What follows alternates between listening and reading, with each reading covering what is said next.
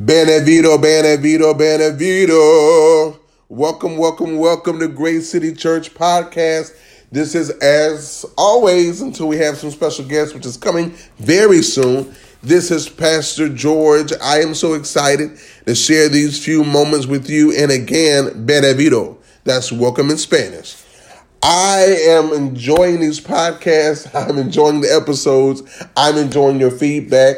Do me a favor, share the episode with your family, share it with your friends, even share it with the coworker that gets on your nerves. Maybe they'll find some inspiration in it. Tell them, hey, you need to listen to this. And maybe if you let them listen to this, then our mission will be accomplished and they will be transformed by the word of God.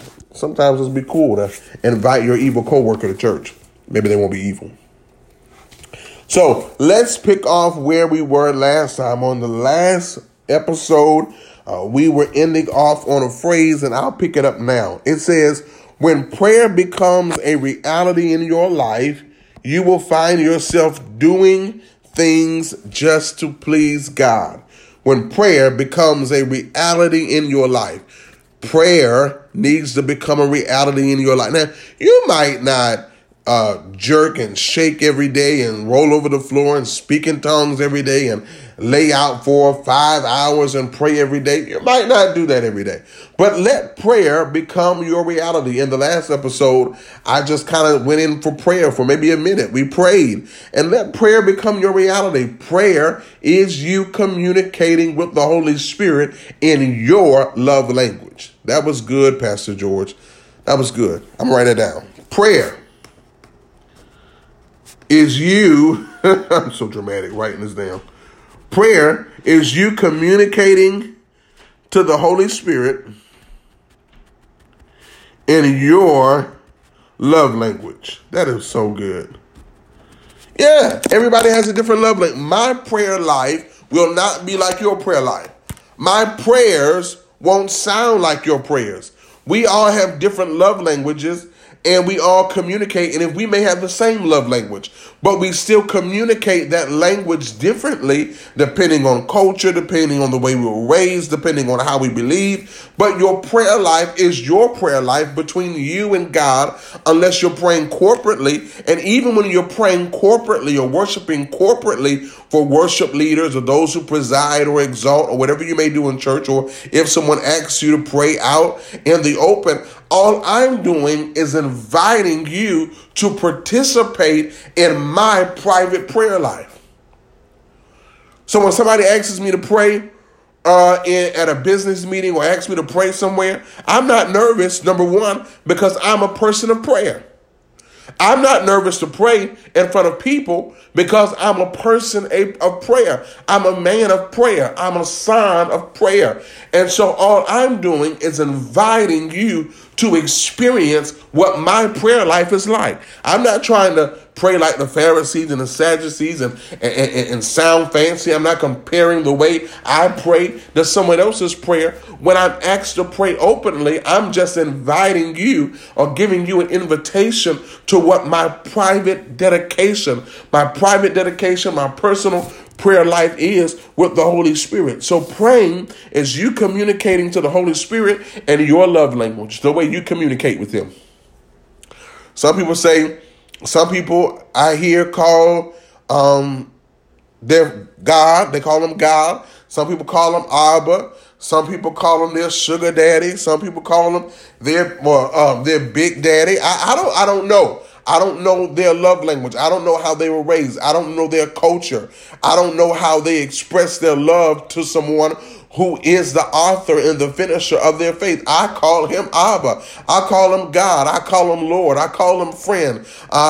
Just anything that I can imagine to express at that moment how I feel about Him. And you may call Him Papa. You may call Him Daddy. Whatever you call Him, let it be from an intimate place between you and Him. And then if people invite you to pray, you allow them to come into your own personal, intimate devotion with the Lord. Okay?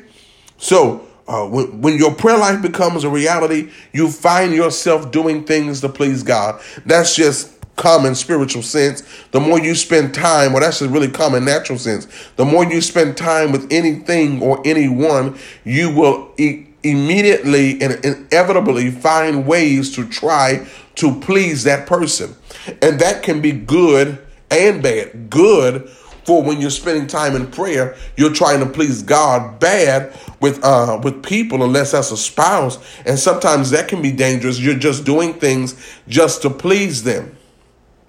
And so, number one, your first ultimatum, your first thing you need to do is trying to please God. I'm really at that place in my life. I'm honestly, I cannot express that anymore. And I hope you're hearing my heart. I'm really at a place in my life that I really want to please God. I want to make him happy. I want to make him proud. I want to give him my life. I want to give him my all. I want to give him my everything. Every part of me belongs to you. I just want to please you. My soul longs for you. See, there we go. What are we doing now? What are we doing? I'm getting into prayer. I'm inviting you to my personal prayer. That do you see how simple that is? You see how easy it is to pray and communicate with the Holy Spirit? Do you see how easy? Okay. You see how easy it is to pray and communicate with the Holy Spirit. All right. So just that simple. We prayed, right? We prayed. Now, I don't practice this all the time. I know some people practice, open up the Bible wherever it lands. That's what God is going to say to me. Sometimes I do that. Sometimes I don't. But he's answering now, even through us talking, he's answering now. But we just prayed, right? So we just prayed. We're going to open up the Word of God. We're going to open up the Word of God, and we're going to read. We're going to read. I open it up, and it opened to 1 Timothy, the 3rd chapter, and the 1st verse. And this is what it says. This is a trustworthy saying. If someone aspires to be a church leader, he desires an honorable position. Wow. Wow. What is our vision? To equip and empower emerging leaders. And so when we prayed, he wants us to know that if you're aspiring to be a church leader, if you're aspiring to be a leader, you desire something that is honorable. It's honor in you listening to this podcast. It's honor in you saying, I want to be a leader. You do not have to be ashamed to say, I want to be a leader in the church. I want to be a leader in the government. I want to be a leader in my school. Stop being bashful about the call of leadership that's on your life and learn how to lead. Learn how to lead. Be trained, be taught, be coached. Learn how. I want to be known for two major things. I want to be known for leadership and relationships. I want to be a leadership guru and a guru in relationships. I'm not bashful, I'm not ashamed, I'm not insecure to say I am a leader and I like to lead. And the best part you can lead is leading by example. And I always tell people, I want to lead you into the presence of God. All right. So you got to spend that alone time, express how you feel, stay in his presence long enough to hear him respond by telling you how he feels and how he can help you in your daily life. Stay in that place of peace. Stay in that place of peace.